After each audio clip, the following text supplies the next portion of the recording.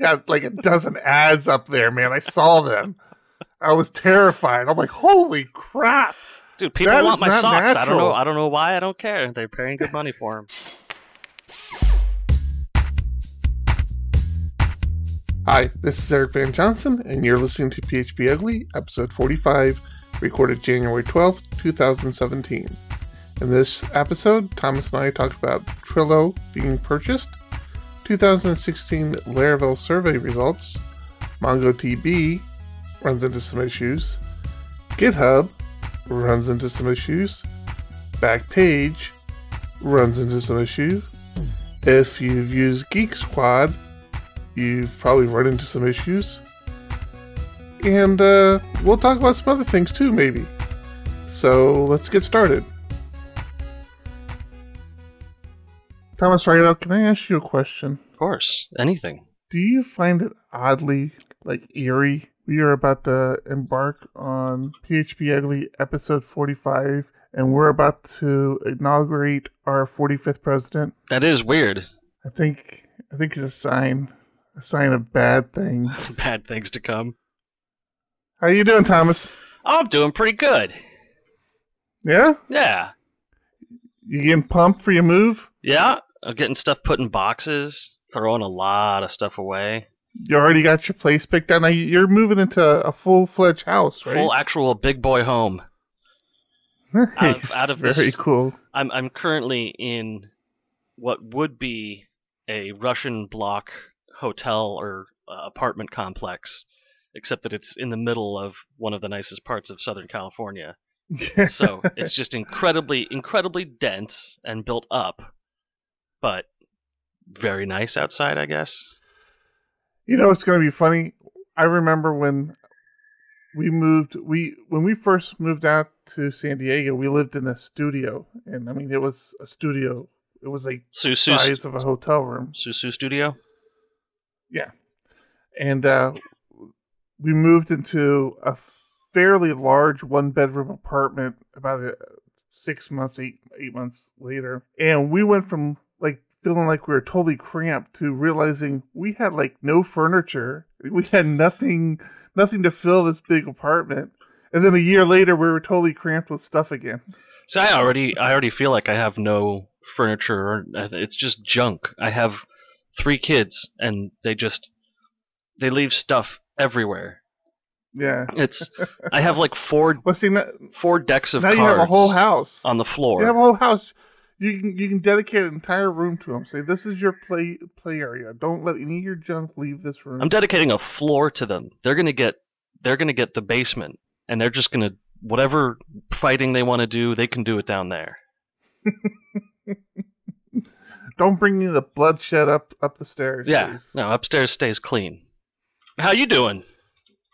Doing okay.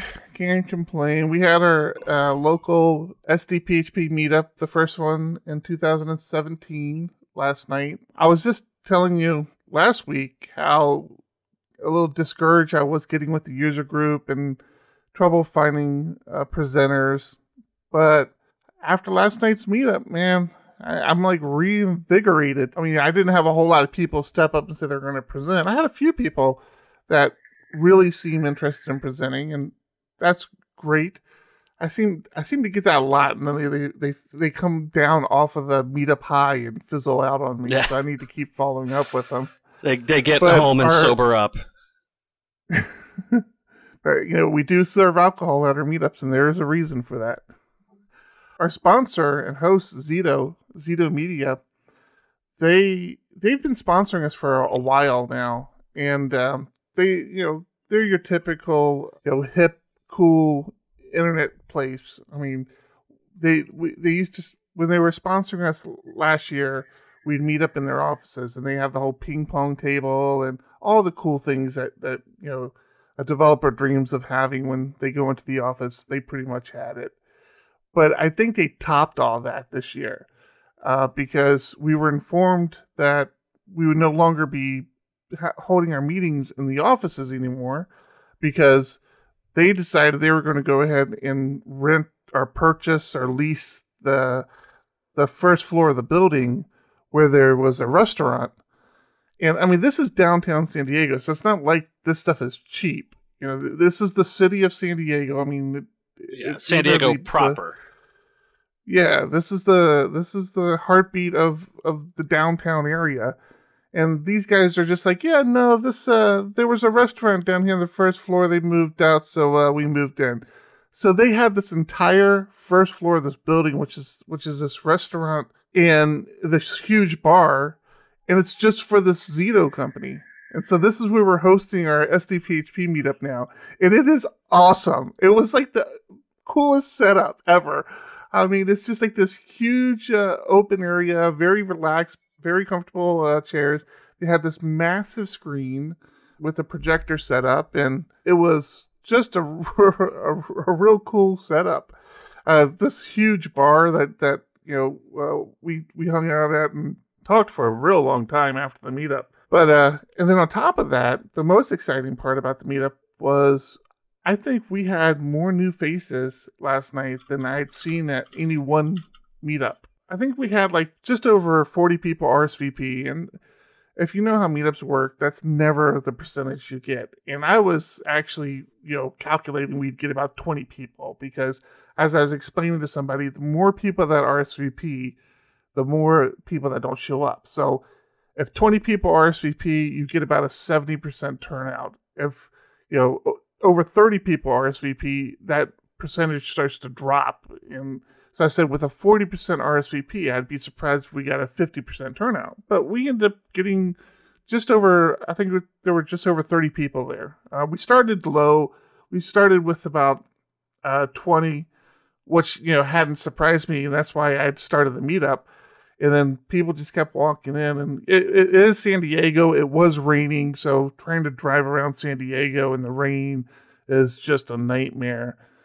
So we had a lot of stragglers coming in, but by about half hour into the meetup, another 10 people had showed up, and it was good. It was so good to see so many new faces, people who, and just about all the new people, I think, hung out the longest. So usually what you see happen is new people are pretty shy, and they come, and they don't really say anything, and you try to engage them, and they may have a purpose of being there or a question they want to ask, and once they ask it, they pretty much bail on the meetup as soon as it's over. Yeah, I've seen the eyes sort of glaze over and people check out sometimes. Yeah, last night it was I think by the time I left, there was still like pretty much all the first timers were still there, all still talking to each other. So that's really awesome. It was good, man. Like I said, I'm reinvigorated by it. I just need a presenter for next month, and I'll be happy. That was a good topic too. You gave the speech on PHP 7.1 features. I did. I could have done a better job, because I realized I glossed over a very important fact with the 7.1, which was essentially everything I showed people, with the exception of a couple of the backwards breaking changes, which were really around how some error reporting on certain conditions.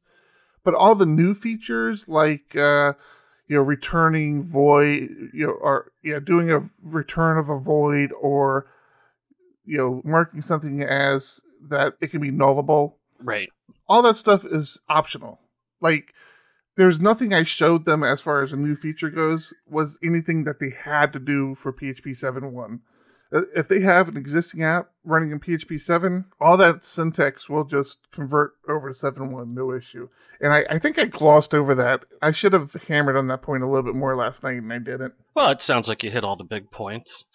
I was going to hit you with this. Do you know what the name of that Zito Lounge, the employee lounge restaurant is? What was it? Was it something like questionable intent or something? The Questionable Exchange. Questionable Exchange, that's it. Yeah. Yeah, on January 19th, they're hosting the Zito Tech Exchange, which is a tech executives meetup. Lots of stuff going on there. So, it isn't just for our little group that they bought a restaurant, but I have heard good definitely things. Not. Yeah, and that tech exchange is a new regular monthly thing that they're doing. It's not a meetup. It's not on Meetup, but it's a monthly event that they're having here in San Diego. So I'm going to try to attend that. What about you, Mr. Thomas? What have you been doing? What have you been working on? How's work going? Oh, been doing a little of this, a little of that. It's a lot of dabbling in preparation for my extended time off. That's one of the things is that when you take a good chunk of time off, I'm taking 2 weeks off for the whole moving process. Holy smokes, yeah. But when you do that, they don't want to give you anything too important or potentially breaking either. So it kind of slows down right up until you hit that break. So yeah. I've been doing a lot of help with the front-end developers, porting things to Laravel 5.2, and then we're going to be doing 5.3 pretty soon. I think next Monday we're going to push production and taking it easy. Mostly dealing with moving stuff, And that is definitely one of the perks of being employed is that I assume those 2 weeks are paid 2 weeks for you, huh? Oh yes. Yeah, I'm not sweet. one of those vacation people. Like when I take vacation time, I just stay at home and play video games. And since I'm on my computer and half the office doesn't know I'm on vacation, they'll ask me for something and I'll just say, all right, yeah, whatever. So my vacations have never been too disconnected. Yeah. So that's cool, man. That's excellent. That's excellent. You know what? I am going to tell you a secret, and I hope nobody else finds out about it, but I think I am falling out of love with Vagrant. Man. With Vagrant? With Vagrant, yeah. I really think I've fallen out of love with it. I've had issues with my Vagrant images in the past where they'll go squirrely on me. Like all of a sudden, I can't SSH the box, or it won't boot up, or I just have these weird, like quirky things with my Vagrant images, and I'll maybe part of it's my fault because I'll like get one image maybe that I'll get one image that I really start to get dependent on, and I'll continue to build onto it and build onto it and build onto it, as opposed to probably breaking it down to multiple images like I should be doing. But it bit me again yesterday. My main development image for Vagrant just stopped working. It wouldn't boot. It kept saying that I already have a Vagrant image with that name, and so I needed to choose another name. And I've had that problem in the past where I'm like, okay, well, I'll give you another name, but I still need you to boot, and you boot it, and you start from nothing again. Like it's like you're booting a new machine. Sure, but I always start. So I do that frequently. Yeah, and I should probably have gotten more into the habit of doing that more frequently, but I hadn't. Well, now I'll tell you, DevOps helps this a lot. We have a Vagrant image that we can basically destroy and rebuild anytime we want to, because DevOps does the Chef and Puppet scripts and makes sure that it is a unified environment for all of our development group. So it gets handled by them, and they know what they're doing. Yeah, we have a similar setup, and the reality of it is that I could do it again. The biggest thing I lose are my databases, which I have to rebuild, and we have scripts to do that as well. So the idea of rebuilding it, I've done that a couple times. Actually, when I just reimaged my laptop, I went through it, and it's not terribly painful. It's just something I don't feel like doing again. And I did that talk a while back on Valet.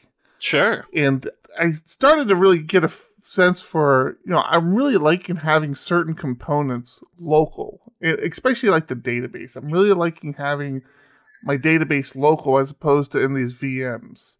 But I didn't really want to go the Valet route. And I did install Valet on my laptop. I did that because I was actually showing somebody Valet at the time. But my main work desktop, I didn't want to go the Valet route. So I pulled up my notes on Docker again. And so now I'm building Docker. So I knew that's where this conversation was going. Yeah. So the problem with Valet was, and it's sort of a problem with Vagrant as well, is switching.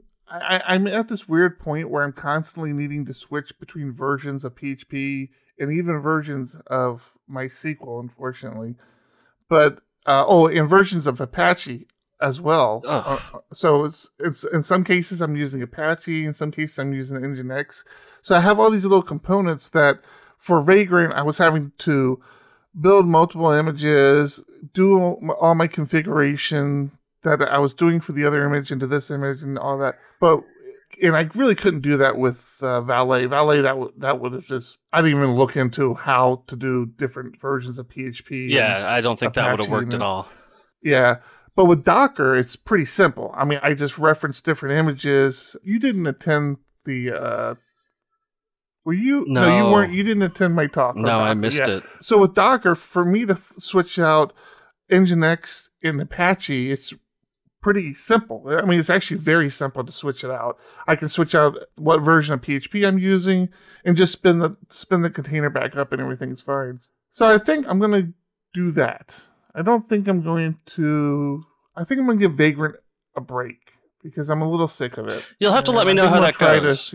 Docker intrigues me, but it's not one of those things I want to jump to yet. I wouldn't. Now, where I'd really like to get to is when I have a Docker configuration done, I'd really like to get to the point where I'm comfortable enough to deploy it to production. But that's the one thing I did learn when I did my Docker talk is some people at the meetup who were familiar with Docker they were just going on and on about some of the security issues with Docker and why you never want to do that. You never want to use Docker in production.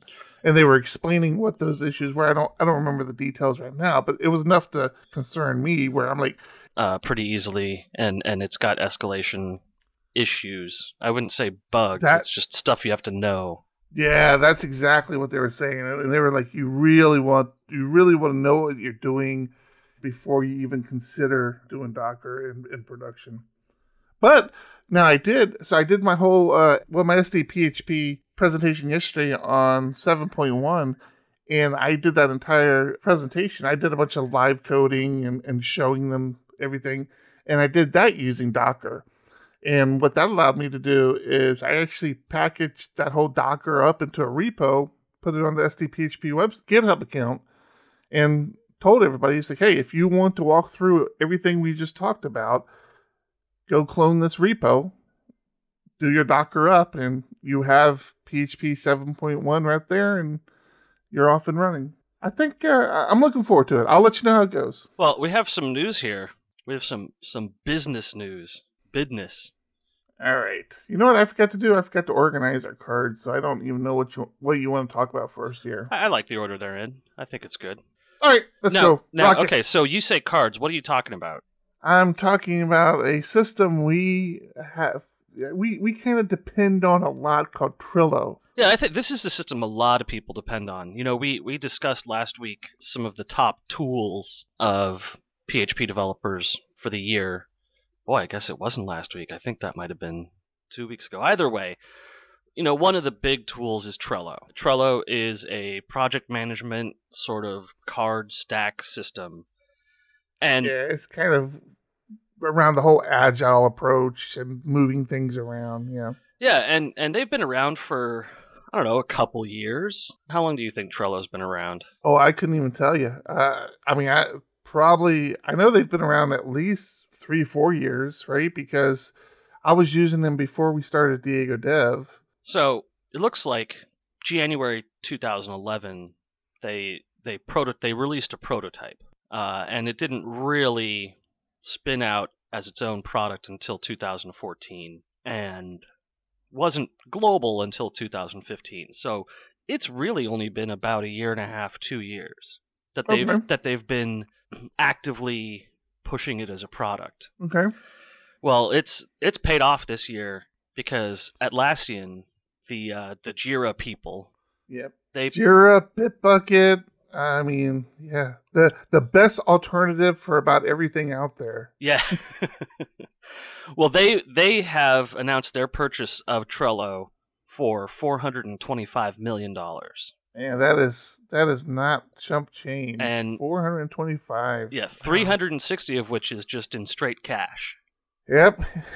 That's so you're looking at a pretty good income for anybody who was on that ground level there 3 years ago. So the question is, what what's your opinion of it? So again, they have so many great products that always seem to come in second place. They have Bitbucket, which is was right on par with GitHub for so long. Lost a little ground. They did a revamp, looking real good again. But now you got GitLab kind of slipping in there, so it's kind of a 3-horse race. But they have Bitbucket. They have HipChat, which, again, HipChat was what everybody was going to. Everybody was starting to use HipChat, and then Slack hit the scene and bumped them right down the stack. You've got Jira, which is, Jira is probably still kind of the project management thing that people go to, I think. I think that's still kind of... But where do you see Trello fitting into that? I mean, like, why do they need this? Well, I'll tell you what Atlassian does best. Atlassian is an ecosystem. Mm-hmm. You have a Jira ticket tied to a Trello card, which you can use for all sorts of burn rate calculation or feature appraisal, stuff like that.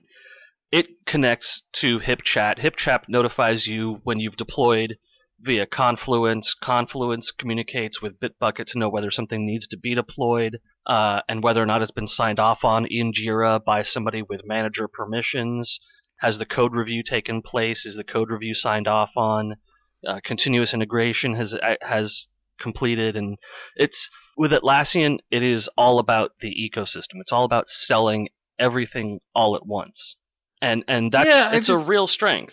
Yeah, I agree with you. I just I was wondering if you felt it was an acquisition purchase where they really wanted the talent more than the product, or if you do you really think that they're going to leverage this product? So it sounds like you think they're going to leverage the actual product, huh? Everyone I know knows Trello, which to me means that it's the product. And I can tell you, I know exactly why I use Trello, which is the integration with the keyboard, copy and paste.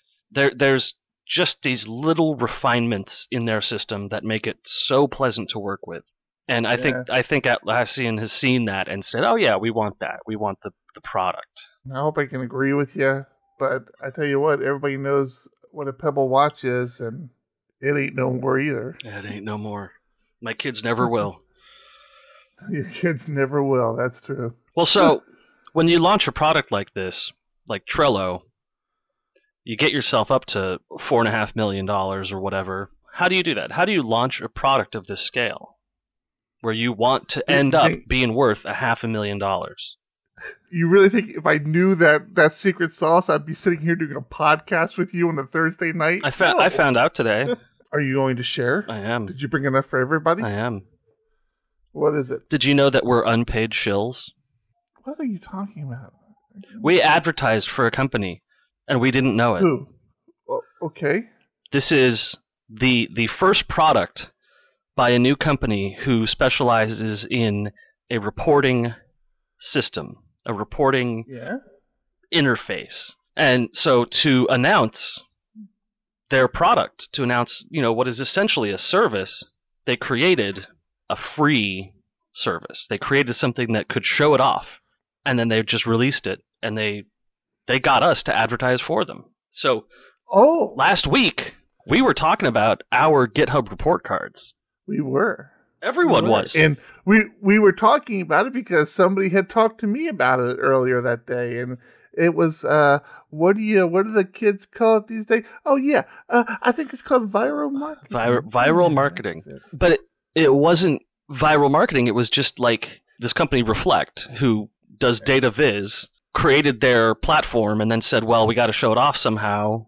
And their first way of showing it off was creating this product, which was the GitHub report card. It was free. It used all of their graphing and metric systems. And they wrote a blog post about it today that I just sort of went, oh, boy, I'm a sucker, aren't I?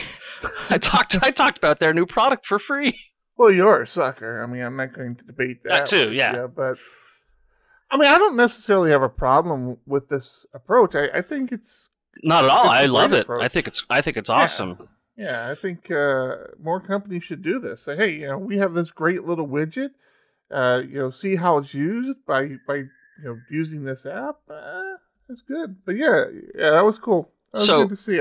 What's interesting to me is they double dipped. And How's this? today they released a blog post saying, well, the headline here is what we learned visualizing 5,000 GitHub accounts in 24 hours. And so that they've got a full breakdown of how they made the API calls, what services they used, their connection to Amazon, and how they communicated data back and forth between Amazon systems. And that lambdas, and Lambdas. man, they really actually go in pretty good detail here. right, they're giving away all of the work that they did, essentially, so that you can do that same work so that you can use their endpoint, which is their data visualization system. So not only did they get us to say, hey, this is pretty cool, it outputs a nice little chart that someone clearly designed very well, but then how did they get to that point? As a developer, I want to learn how to integrate their software. It was very smart, and I think this company's going places. Yeah, it's cool. So might have to re-explore them and see what they have. There's more data visualization going on in our little world this week. Really? Did you see they released Larajobs released their 2016 Laravel survey. Did you have an opportunity to look at this? I did. I went through the entire thing piece by piece. I'll tell you at the end what my favorite part was. Go ahead. Oh, you. Well, at the end. I didn't have a whole. I didn't have a whole lot. Oh, you're talking about the last survey.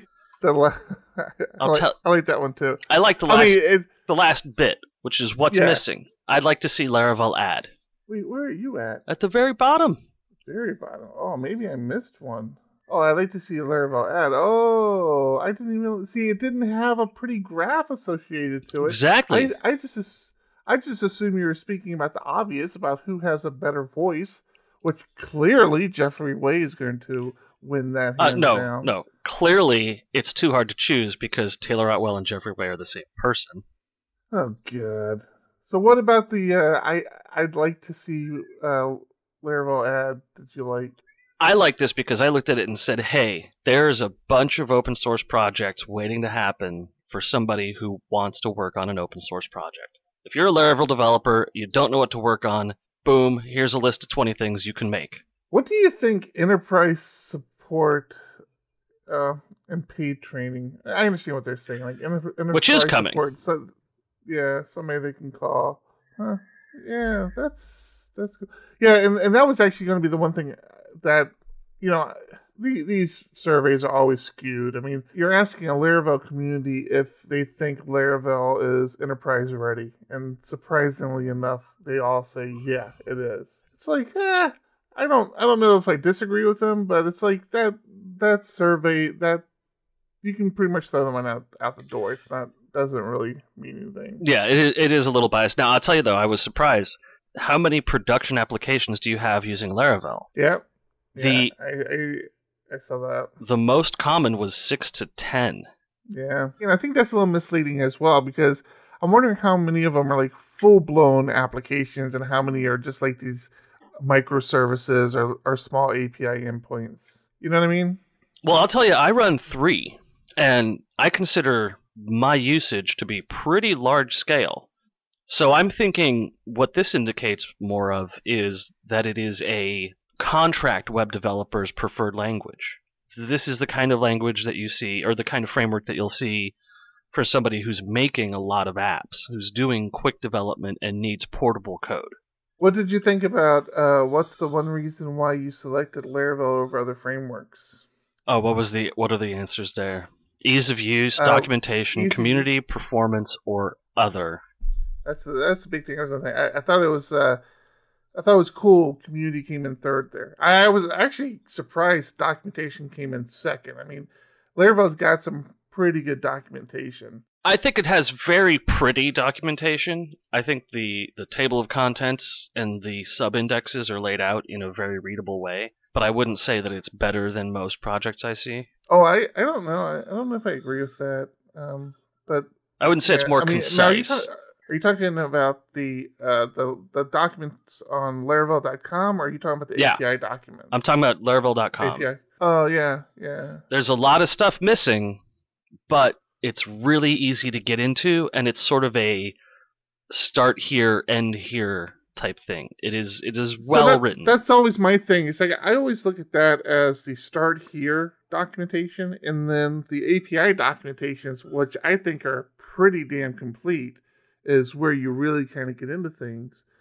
The one thing I'm curious about on this specifically is I'm wondering if the people taking the survey were taking consideration things like Laracast. Because if they were, that's kind of cheating a little bit, right? If you're counting for Laracast as documentation instead of community, then Laracast is easily the reason to use Laravel. For anyone who I know who doesn't know PHP, if they wanted to get into it, I'd say Laravel, Laracast, take a month, you're good to go. Yeah. So I'm curious if when people chose documentation, how many people were assuming Laracast was part of that. I don't know. What's funny to me is performance is the lowest scoring besides other, but I think that's because performance is on par. If the performance, if it were bad, then everyone would say screw it. You're not picking it because it's fast, but you're picking it because it's not slow. Exactly. I think you nailed it. So I think having performance on there, clearly, it's not a performance framework. It's not a performance engine. It shouldn't even be a matter of focus. It's when you break down Zen, Symfony, and Laravel together, they all perform the same. At very high levels of usage, you can measure performance differences, but man, it's going to be so minimal in an end application. I agree. All right, so I just said I think it's a sign of the things coming to an end, with this being the 45th episode and us welcoming in our 45th president, who we're also thrilled about. You and I had a conversation before we even did our podcast earlier today about how heavy we are on doom and gloom. Oh yes, I am so excited about this. It started early this week too. I mean, it was on Monday, and it was just a flood of doom and gloom articles that I couldn't ignore. I had to. I mean, I've got a list. I even contributed a couple. Yeah, I've got a list here, and you put in some of the stuff I left out. But the first one, January 9th, MongoDB, just a mess. So MongoDB. Oh yeah, I know MongoDB. Yep. So big data storage, large reporting servers, very user friendly. Any dev can sort of grab it and drop it in and start using it. But that looks like that might have caused a problem. Yeah, I have issues with this, and I'm going to get into it in a little bit. Oh, God. I don't want to rant too long on it. So explain what happened. Somebody wrote up a script that just started scraping websites looking for unsecured MongoDB servers. And by unsecured, I mean absolutely unsecured, default passwords, open ports on the internet, totally unsecured. So here's the thing about this. I am going to go off on you here in a second, because this drives me nuts. And you see it a lot in these NoSQL solutions. All this insecurity that they're referring to was the default install of the goddamn service. Yeah. It's like, why do these services install this way? Mongo's not the only one. The first time I got exposure to CouchDB was I was working at a job here in San Diego, and it had no interface, no password to it at all. Right. It was just open. And their kind of explanation to it was, well, we want you to secure this using HT access, or you guys secure it however you want to secure it.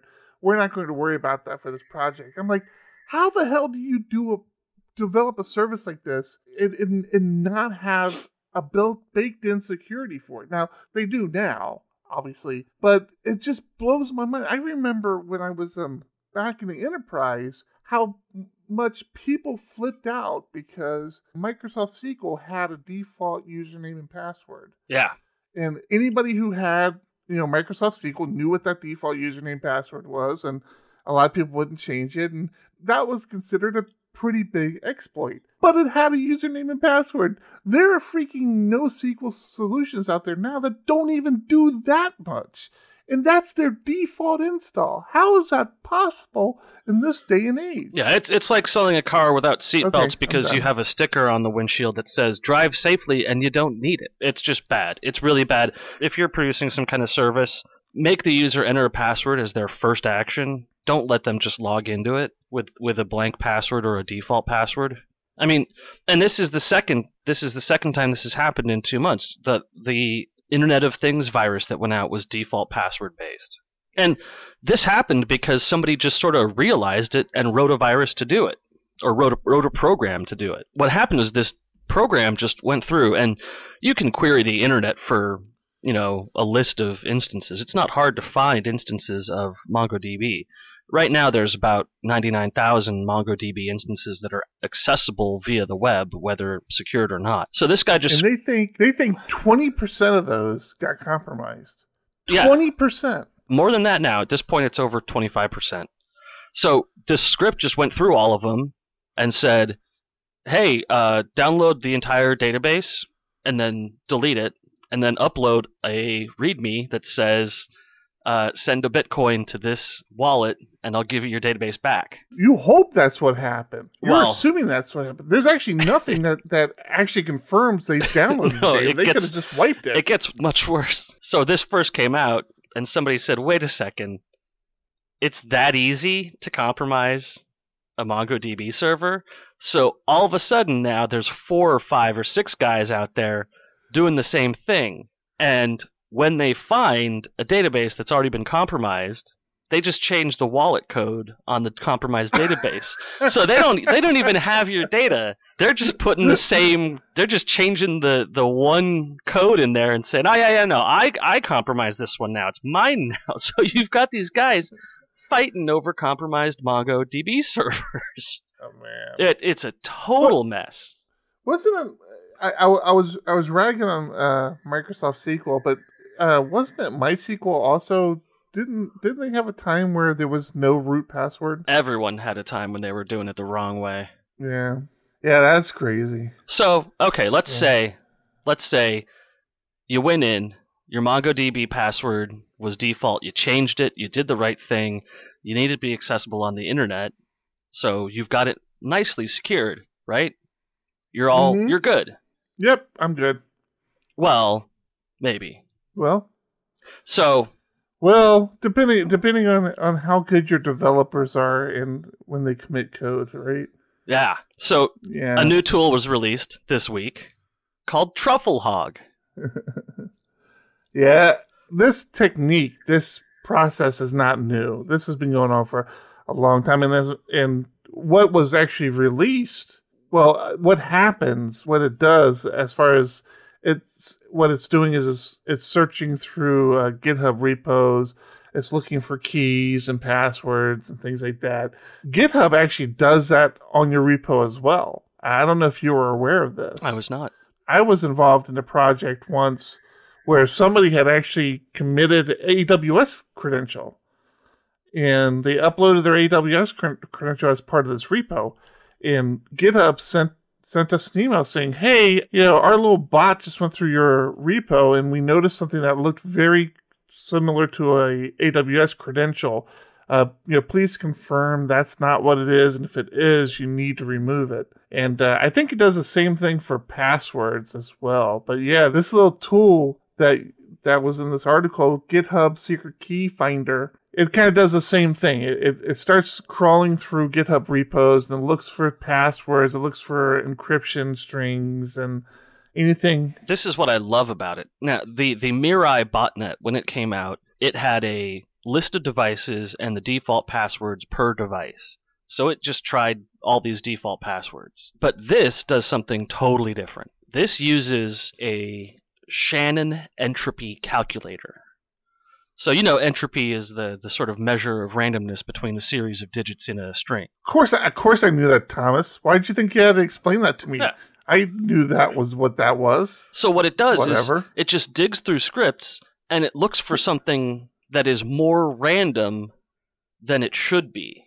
And you let me off way too easy on that one. Go ahead. It's my job to take it easy on you sometimes.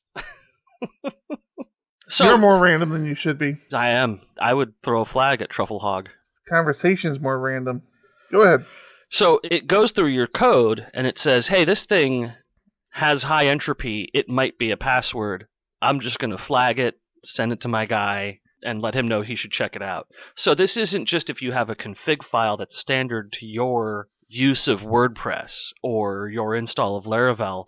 This is if you have code anywhere that looks like it's higher than normal random, then it'll throw a flag in this tool. It's very interesting. Have you downloaded it? Of course not. That would implicate me in a crime if one were committed. And no, I haven't. That would be a bad thing for me to do. I'm just intrigued by it. Well, you definitely have to be careful when you do bad things nowadays. And you never know who's going to rat on you anymore. Have you ever... Now, I don't mean to offend. I need to ask these questions. No, I don't know how well. It's okay. Have you ever had the need to use the Geek Squad? I don't even know where I'd find a service like that. You know, within our little community, the Geek Squad is somewhat of a joke. And I have had several conversations with my parents on why not to use them. And then I regret having that conversation because then they typically call me to do the stuff. Sure. But, you know, the Geek Squad, the biggest issue I've always had with the Geek Squad is that they're not really geeks. They're not really trained, and they're just salespeople trying to upsell some product on you. Right. It's just a manual. In the way that the Apple Store geniuses actually are geniuses. Yes. Geek right. Geek Squad employees are not geeks. That's why they all wear different colored shirts, because they were smart enough not to wear the same colored shirt as the other guys. So, yeah. But then stories started to surface about people having, like, nudie pictures stolen off their laptop when they went and took it to Geek Squad. And I'm like, what do you think's going to happen? You just, you know, your 17-year-old daughter just brought in her laptop because it had a virus on it. Of course, that 16-year-old pimple-faced boy behind the counter is going to scan that computer looking for I have to interrupt images. you. Quick game. What is the name of the sleazy stoner teenager working for Geek Squad? Adam. I was thinking Bodie. I'm feeling Adam. It's usually an Adam. You're going geekier than I was going. I was going, like, really doesn't care. So there was a time where that was the worst thing you had to worry about, was if you took your laptop into Geek Squad, they were going to take something off of it. Well, they ask for your password. I mean, if you give them a Windows machine or a Mac, they ask for your password, which you and I both know you don't even need that, right? Right, I mean, and I give believe me physical access. I believe Apple will never do that. I believe Apple says we don't ever ask for your password. You would believe wrong. They do. Really? Yeah. Not only do they ask for it, they write it down on a piece of paper. Oh my God. Blows. Oh, dude, you have no idea. Well, to be fair, paper is more secure than anything else in an Apple store. Ah. Yeah, no, we're all off topic. So things are getting worse with Geek Squad. Why? What are they doing now? Not only do they take your daughter's nudie pictures off their computer, but the rats now as well. They're ratting you out to the man. Who? The geeks. No, who are they ratting you out to? Who's the man? I know who the geeks are. Oh, who's the man? In this case, it's the FBI. Oh, the man. Oh, Capital the man. This was a story that was posted called "Why You Shouldn't Trust Geek Squad Ever Again," and it goes on to talk about some questionable content was seen on a computer, and the where that questionable content was is also something in question. Like, it was basically compiled from what could have potentially been deleted files. So there's no, like, clear understanding on, you know, if this was an active image that the person was using. I mean, it was some bad image. I mean, it was something that don't want to see on a laptop, I assume. Yeah, no, they go into it in the article. Weird. Yeah. You know, I guess, you know, they turn around and end up reporting this to the FBI, but you know, then a lot of questions come into play, right? It's like, do they really have? First thing, why the fact that they had come across the image was like, they shouldn't have even been doing that. Like, yeah, why are you digging around? exactly.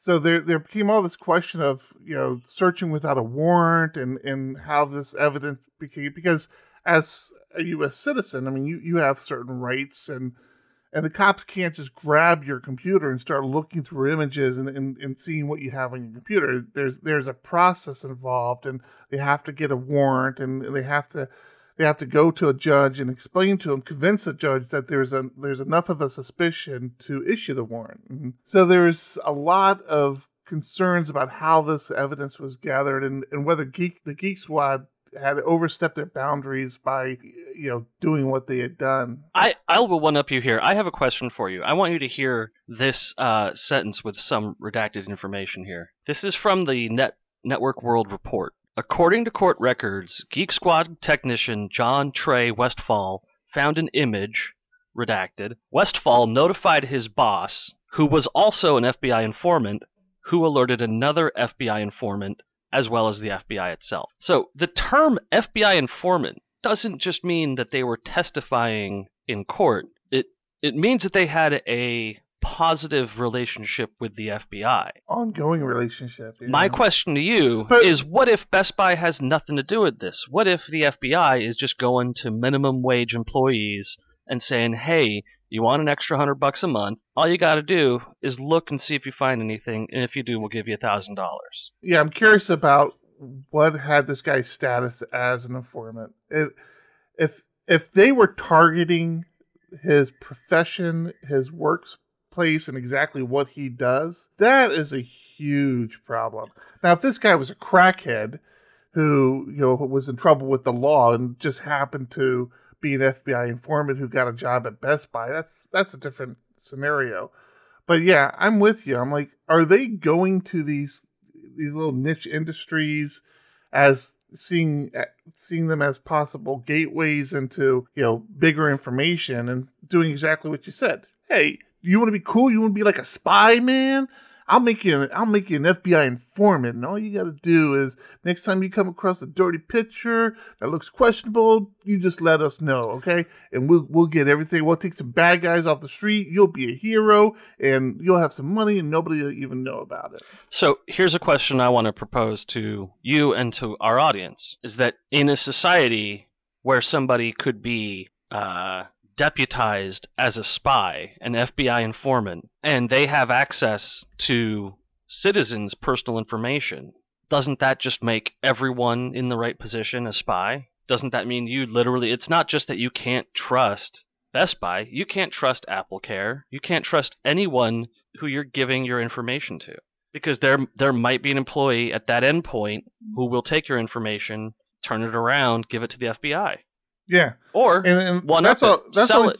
Just sell your information. That's always been my issue. Is like, even with AppleCare, you take your laptop in, they're like, oh yeah, we just replaced the hard drive. You had a hard drive issue. I'm like, well, where's the old hard drive? Dude, I had data on there I don't particularly want you to have. These guys are cloning data all the time. I see this a lot on the piracy news boards. Is one of cable companies' favorite things to say nowadays is, yeah, we're probably not going to prosecute anybody for downloading a movie. Encrypt your password, or use a password manager. But I think we need to go beyond that. I think we need to say, encrypt your data. Understand your value. Consider getting rid of Facebook. Consider the value that you're putting out there.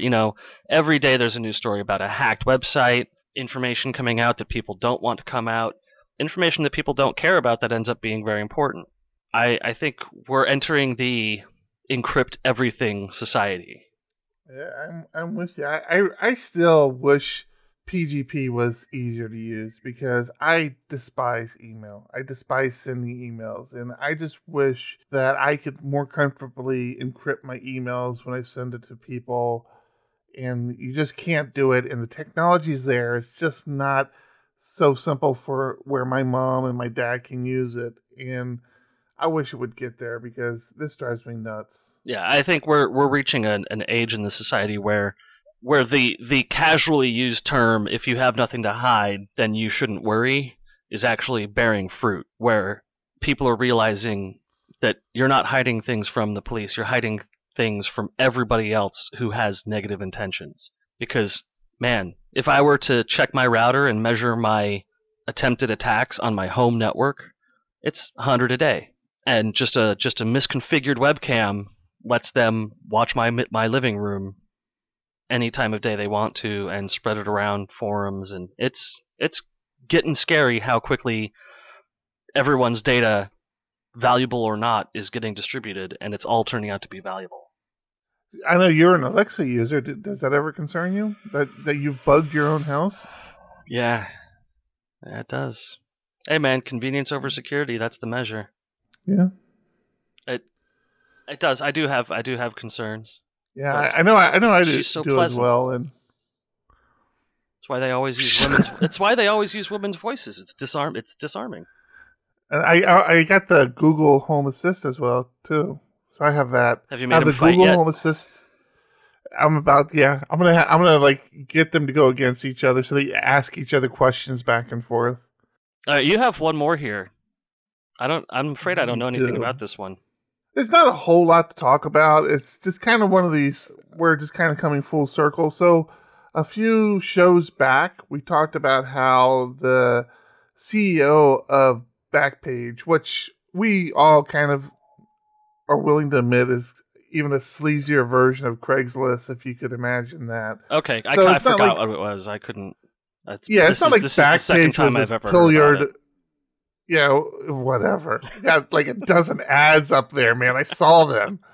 I was terrified. I'm like, holy crap. Dude, people That want is my not socks. natural. I don't know why. I don't care. They're paying good money for them. But the CEO of Backpage, they arrested him for sex trafficking. Now, it's not one of these like weird billionaire people who has this fetish and they caught him doing something bad. No, he was the CEO of a website that was identified as being a tool used by people in the sex trafficking industry. And as a result, they arrested him. So he had no direct involvement in any of this. Well, it seems like the government's getting their way because Backpage is shut down their adult services ads section. So it's not there anymore. And, it's kind of weird. It's like, okay, the government kind of stepped in and said, yeah, you know what, you're not doing this anymore, and we're going to arrest you until you shut it down. Now, I don't know what this does to his case. I don't know if this was part of a plea bargain or what the story is, but well, I'll tell you, yeah, it's gone. When you try to look up the adult entertainment, it says censored. The government has unconstitutionally censored this content. Protect free internet speech. Use social media to support #free speech. Donate to Children of the Night, an organization dedicated to rescuing children from prostitution. So clearly they were not willing participants in this shutdown. But oddly enough, it has made them a cleaner version of Craigslist. It really has. I know. I'm back going to Craigslist looking for my hookers, man. I don't know what to do. Jeez. Hey, hookers and drugs. It's gonna cost you. It's gonna cost you 40 roses. All right, man. That was a deep show, dude. That was we went deep. I don't know. I love that we end I don't like being our so serious. shows by just going, "Oh, Jesus, it's over." God, talking about hookers and wrapping it up with that, yeah. Well, you always gotta wrap it up. All right, Thomas. I think that is a wrap for episode 45. I'm Eric Van Johnson. I'm Tom Rideout. Keep it ugly.